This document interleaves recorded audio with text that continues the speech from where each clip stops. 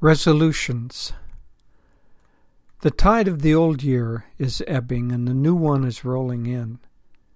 It is time, once again, for New Year's resolutions, the best opportunity to rid yourself of those habits you know to be self-destructive, and to develop those habits that you know will improve your life.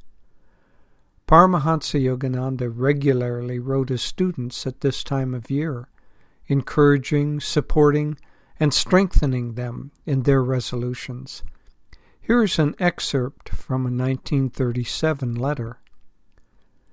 Quote, "Take all the salvaged treasures of good experience from the sea of past experience and use them to buy new accomplishments in the new year.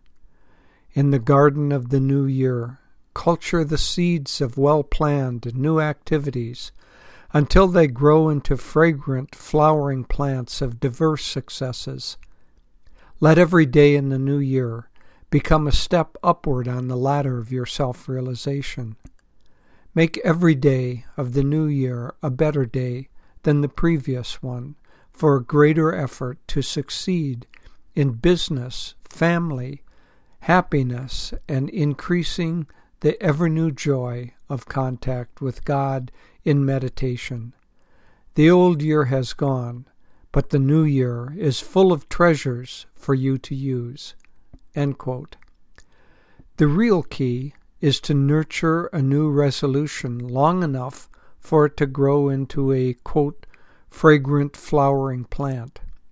This is where most people fail, and why you find those springtime ads that read, "Treadmill, nearly new, used only twice, half price."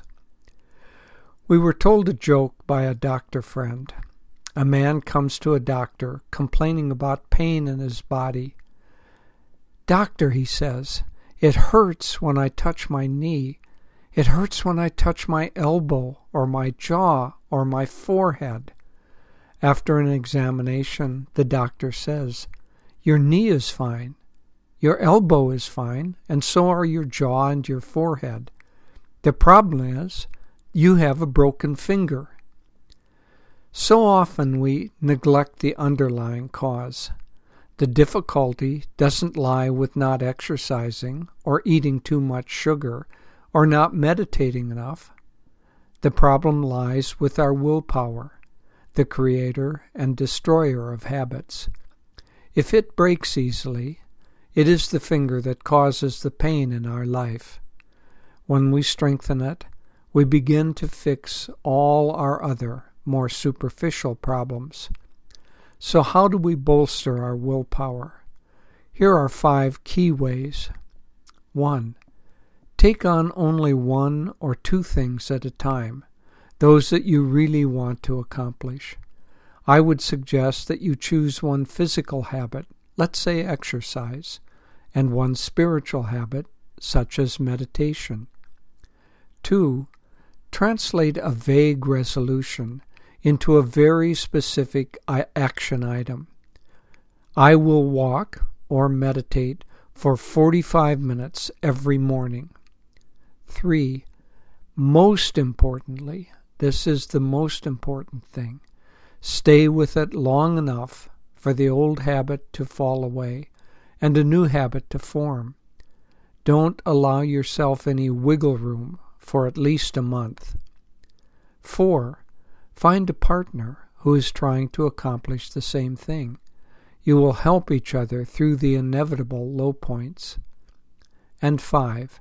Pray to God and gurus to add their support to your good efforts. Finally, remember to have fun with life. Willpower doesn't need to be grim. Rather, let it be a joyful flow of energy helping to accomplish your chosen goals. As Swami Kriyananda says, joy is the solution, not the reward. This would be a good motto for the new year. With joy, Nayaswami Jyotish.